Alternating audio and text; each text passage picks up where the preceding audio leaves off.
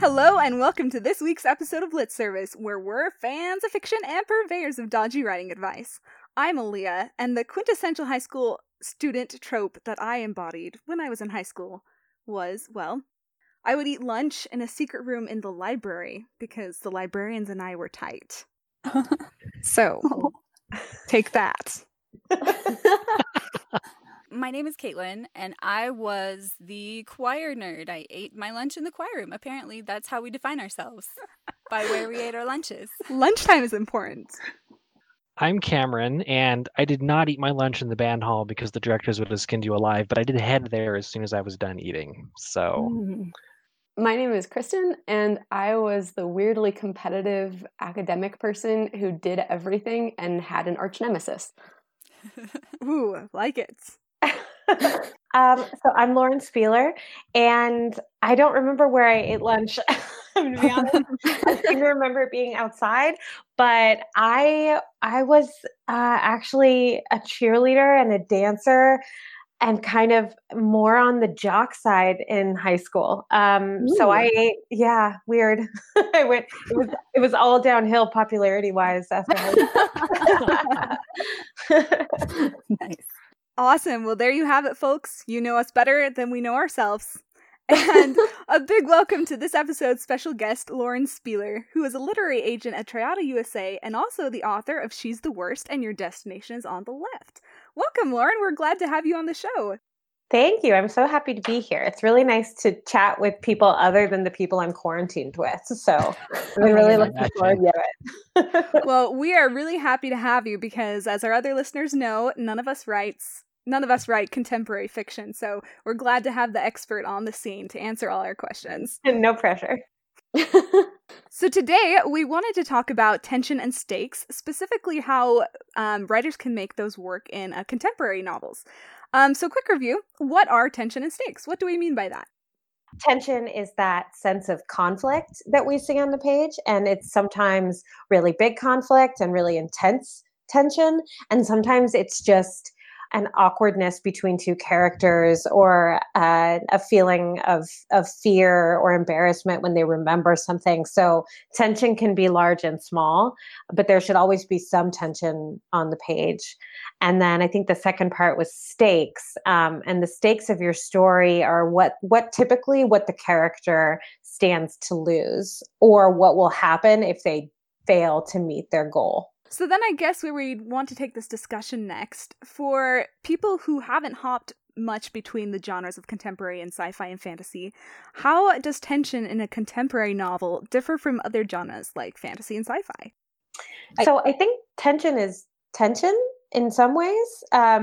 You have to have both internal and external tension, and you have to have stakes either way. But I think the difference is that in fantasy, you're more likely to be able to rely on world-ending stakes or battle, like really intense stakes. Whereas in contemporary, they're going to be a little more personal and a little more grounded in everyday life, which is hard.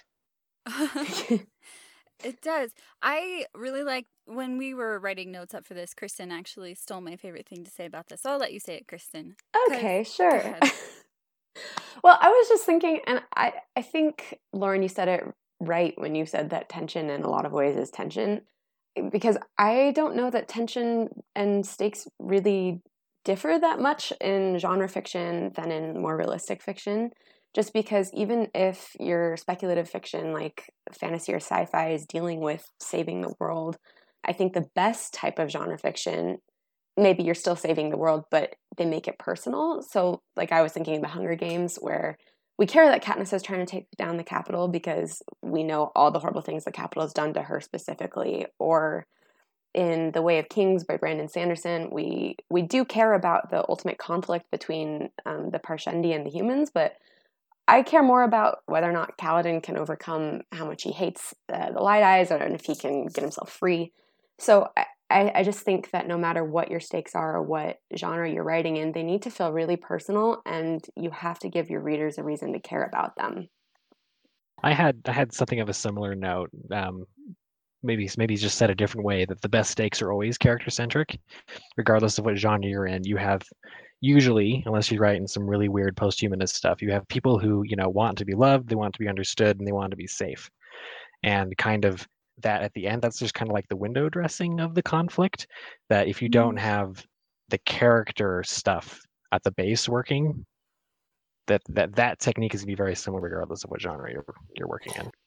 I do want to push back against this a little bit because I feel like YA especially, well, maybe just in anything, any book, I feel like stakes are a lot more focused on children, I guess, when you're in contemporary lit or something that's grounded in the real world. Like Katniss and Kaladin stakes are really similar to things a contemporary teen might experience, but it's dialed up to like 12,000. Like you don't have their lives on the line. And I think that that's one of the core things that Lauren is saying here is that their lives aren't on the line. What do you think, Lauren? Yeah, I mean, I think yes to everyone, sort of. I think it's absolutely true that even when, that's why internal and external stakes have to be there regardless of genre, because I think Cameron's absolutely right that like it, and I think Kristen said this as well, like even when there are world-ending stakes, at the end of the day, we care because of the character. We don't, I mean, yes, it's important to us that the wizarding world and muggles not be subjugated under Voldemort, but at the end of the day, we want Harry to survive because we really like him. And so I think it does always come back to character. I think with contemporary realistic, it can also be, the stakes can still be quite high. Like if you look at something like The Fault in Our Stars, it's still life and death.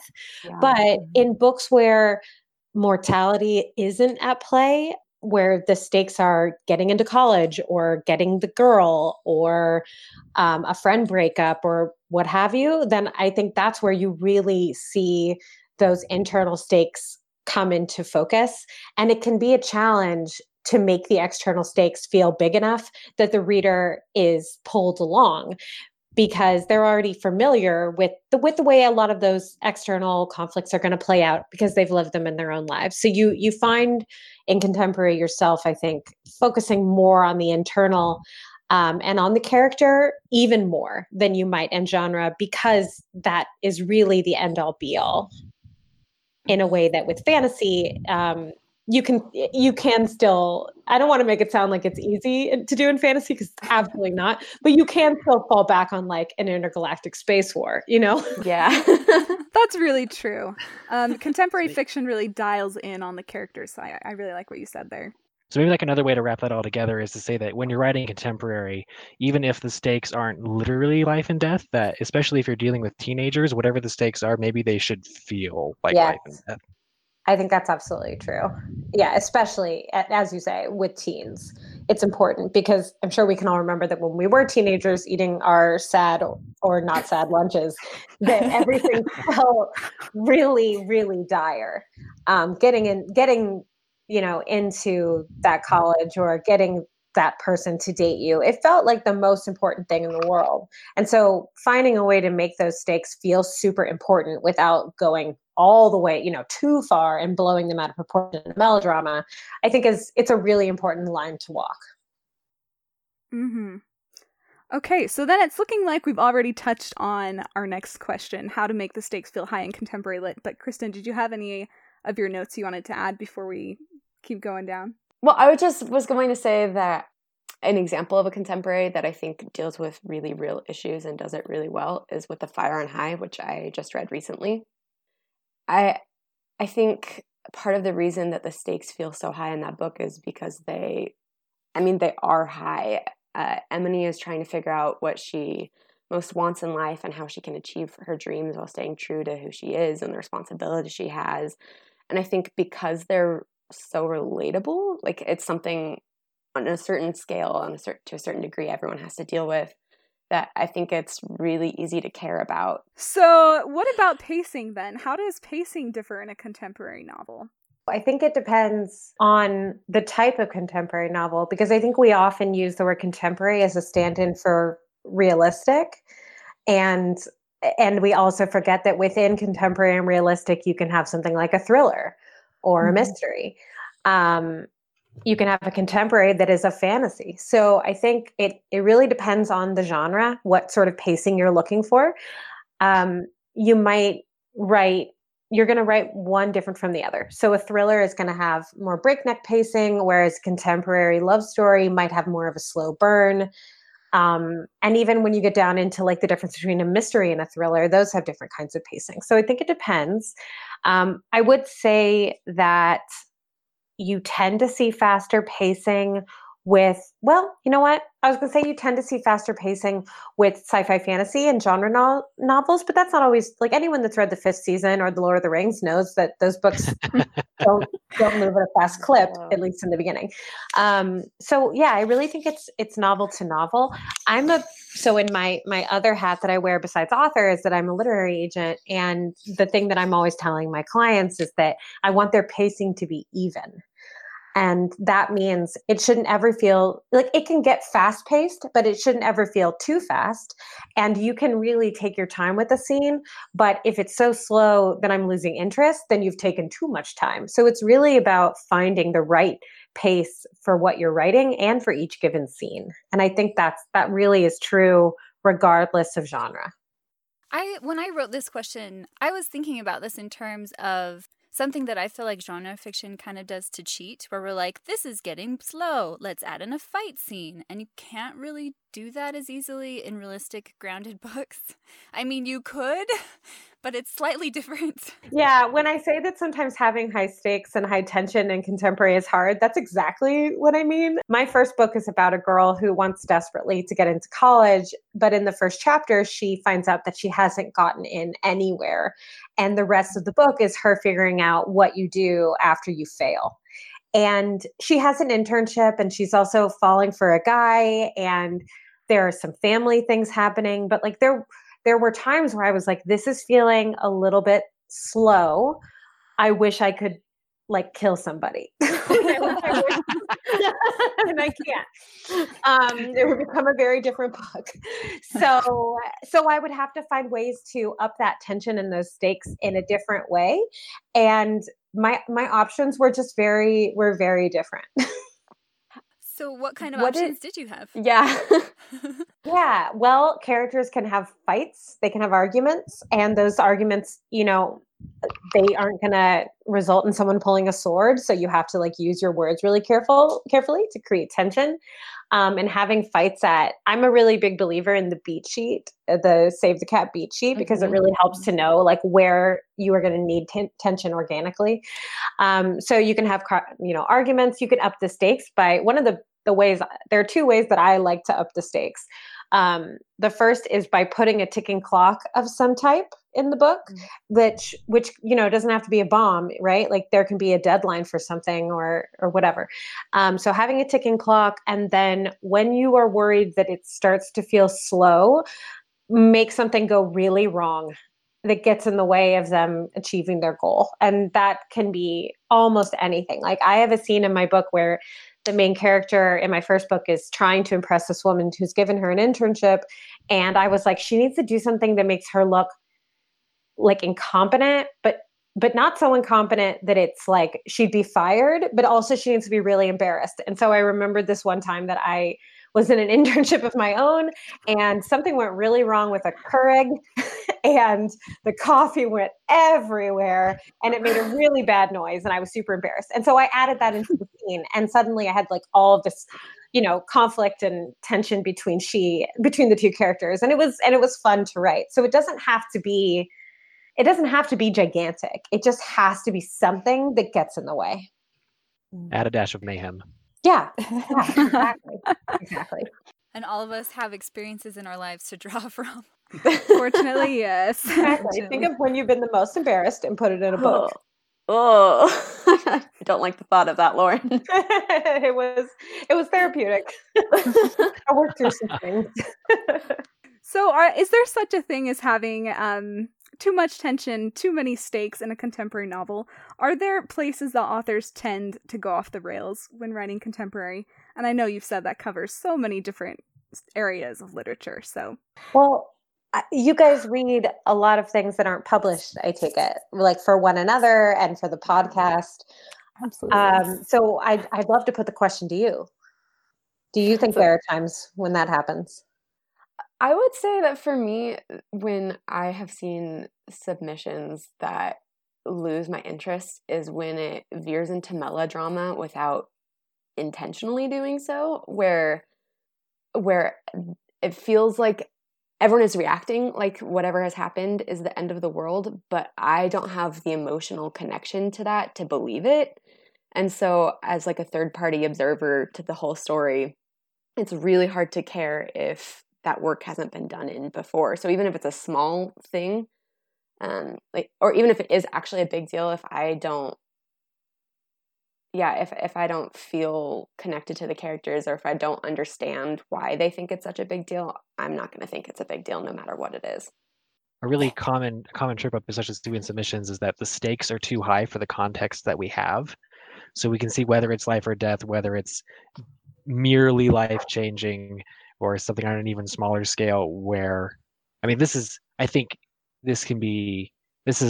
a harder problem maybe to overcome in a more fantastic setting, because people are messing with basic rules of how the world works, but we don't understand what they've messed with, so we don't understand why we should care about what's going on, or and then also, like, on a character level, we don't understand the character's relation to what's going on, and so we know it's exciting, we know it's dangerous, but we don't understand it.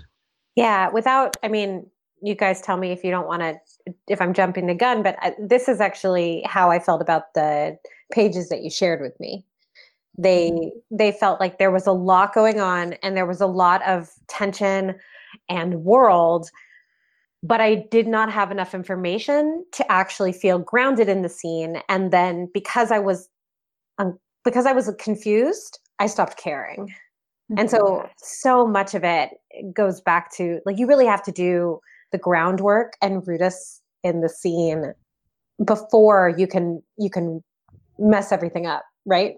Like, yeah. I teach a writing class a couple times a year through Lit Reactor, and it's on writing great first pages.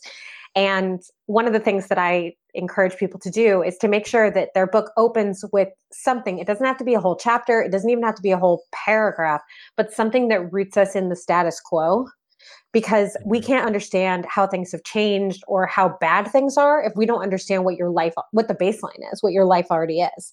And I think one of you mentioned Hunger Games earlier. That is one of the most masterful first chapters, because it's full of tension and it really roots us in this world and everything that already is a problem before we find out about before the story is actually launched and we see Katniss Volunteer. So I think having too much too soon is a problem. That's actually a really good point, and I think that's an excellent transition to move over to looking at the chapter. Did anybody have any final notes before we hop over to that? Okay, fantastic. So, quick review of how we critique. We try to be non-prescriptive. And if you'd like to check out the text of the submission and see all our notes, check on our website, litservicepodcast.wixsite.com/litnation. If you would like a first chapter critique from us, you can find our submission guidelines there. So, a summary of this week's chapter. Elwyn, a girl with the ability to communicate with trees, is out in the Forbidden Woods when a terrifying being tries to kill her. What are some things we liked about this chapter? The trees are really lovely, and I liked that we get to see early on how she interacts with them. Like, we see what the magic system is pretty quickly, and it's a nice one. I agree. I thought that the references to her tree power throughout the whole submission were really consistent, and just kind of some of the descriptions. For instance, she refers to dread in her stomach like weighted tree sap, and so I thought that fit the mood really nicely. Yeah, I thought there was some really beautiful language in this submission that did a lot towards building the tone.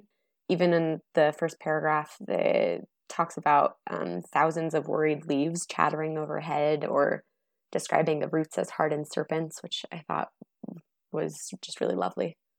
I really liked, and I think we're going to talk about this in a minute as things that might need a second look as well, but I feel like all of the concepts that got thrown at us, like the different kinds of monsters, and we got some bigger world, like there are these ancient beings that live in the forest, all of those things are super interesting. And as I said, we'll probably talk about it again in a second, but I would be really interested in any of those if I got a slightly slower look at them and was able to really absorb what it is that I'm seeing.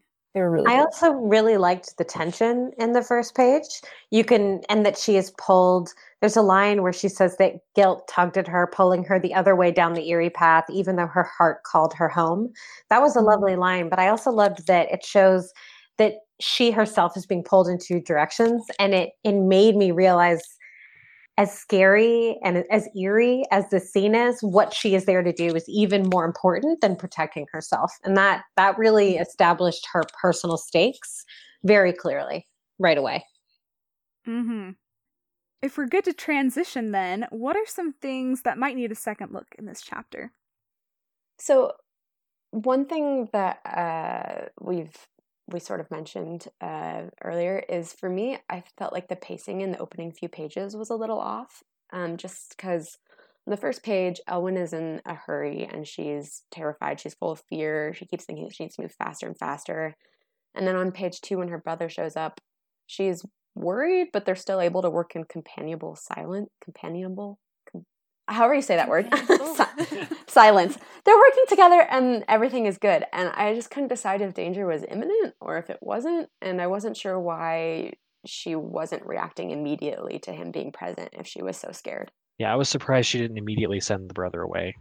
Mm-hmm. And like, I can understand, like, with the context of what's going on, maybe it was safer to actually keep him with her at that point, but we needed that lampshade. I think one of the things we know we're going to talk some more about is that this is a really distant third person. And at least for me, I felt like I was missing a lot of what she thought about what was going on beyond the basic, I need to do this. This is dangerous. So I think there's so much in here. And I think, Caitlin, you mentioned before that there are a lot of really interesting types of monsters and creatures in the forest. And I agree that I'm interested in knowing more, like what an AOC is, what a Dorcha is. But there's so much that I just got confused and I stopped trying to figure it out, which is not, what you want. And I also found that because I didn't understand all of the things going on in the scene, I wasn't able to connect with her emotionally. And I'm not sure if it was Cameron or who said this before, but because I didn't understand it, it turned what might otherwise be a really emotional scene into melodrama. And I wanted to care, but I was too confused to do it. And I know that probably sounds harsh, but I think she has the makings of a really important scene. I think she's just trying to do too much too soon. There's a lot of really great elements on these pages. I just think the weights are a little off. Yeah. Part of it for me was the pacing. I agree that there's a lot of tension and energy and hurry, and then it slows way down. Excuse me. But I also found that we kind of started and stopped the plot multiple times. Like there's something watching her and we're afraid, and then it's her brother. And that was clever. But then the guy comes, but then we think, okay, no, it's not actually him. He's there talking about someone else. And then it turns out, no, he is that thing because he takes his skin off. And that was a little confusing. And then things calm down again and they're having a conversation and he asks what it is she wants. And we find out about the mother, which I was interested in. And then he immediately is like, enough about that. I'm just going to kill you. So I think there's so much that's interesting here, but I would have loved to have just gotten more of an establishing shot.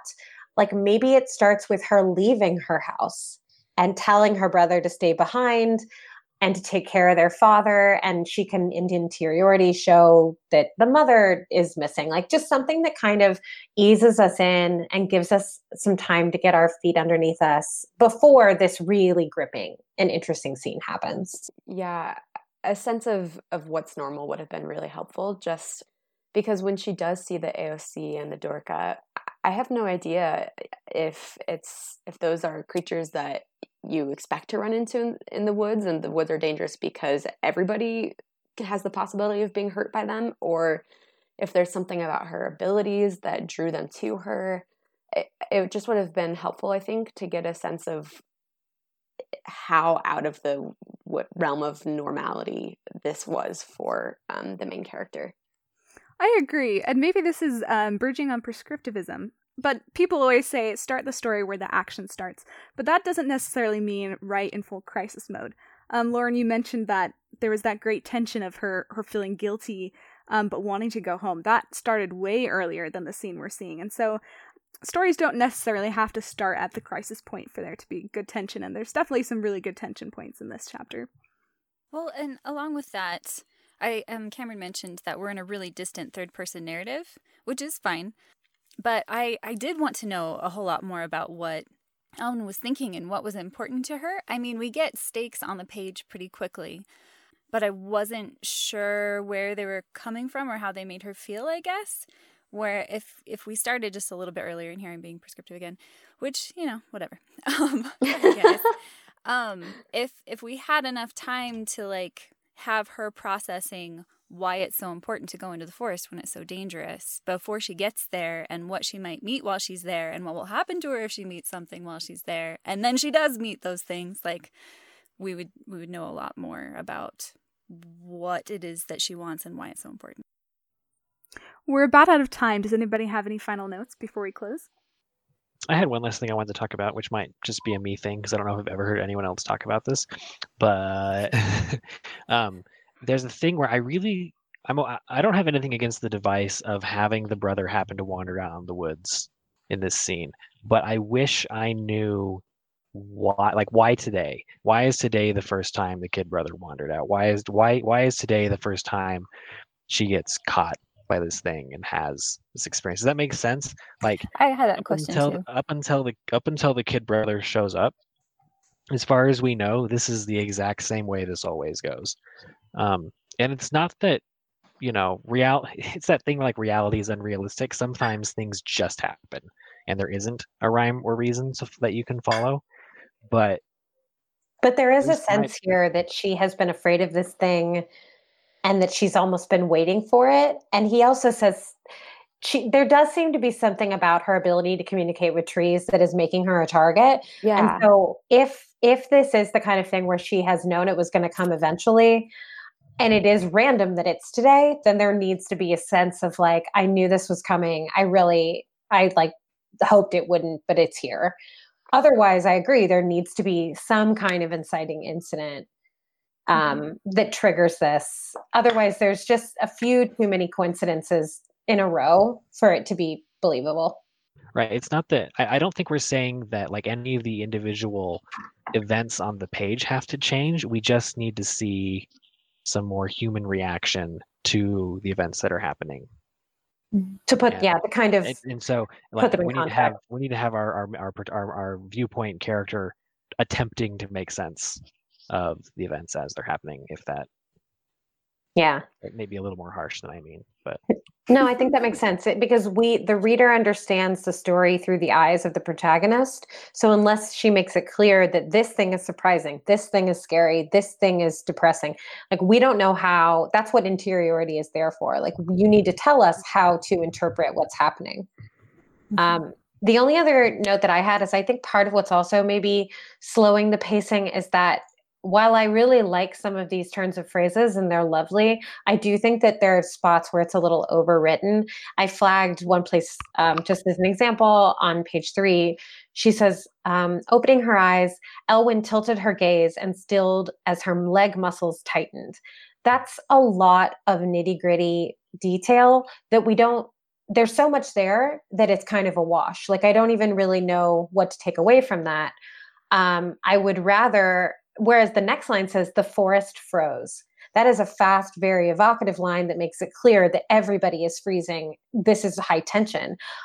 I think she could probably cut that first line entirely and just say the forest froze and accomplish the same thing. So looking for places where maybe the prose is getting a little purple or a little too broken down into components would help the overall feeling. Yeah, I had the same note, just focusing on the most important things. Okay then, thanks to this author for submitting. We loved reading your chapter. And Lauren, thank you so much for coming on the show. It was a pleasure to have you. Yeah, thank you so much for having me. This was really great, and I'm very glad that I had a chance to read this. And if I don't know who the author was, but when the manuscript is ready, if she'd like to send it to me, I'm happy to put my agent hat on and consider it. Awesome. Listeners, be sure to check out Lauren's books, She's the Worst and Your Destination is on the Left. Thank you to our intern, Lindsay Owens, and Alan Singster, who is our sound designer. If you want to ask us questions, tell us we're awesome, or whine about how your writing is going, you can find us on social media or email us at litservicepodcast@gmail.com. Please remember to like, share, and review the podcast. It helps us grow. For Lit Service, thanks for listening, and we'll see you in 2 weeks.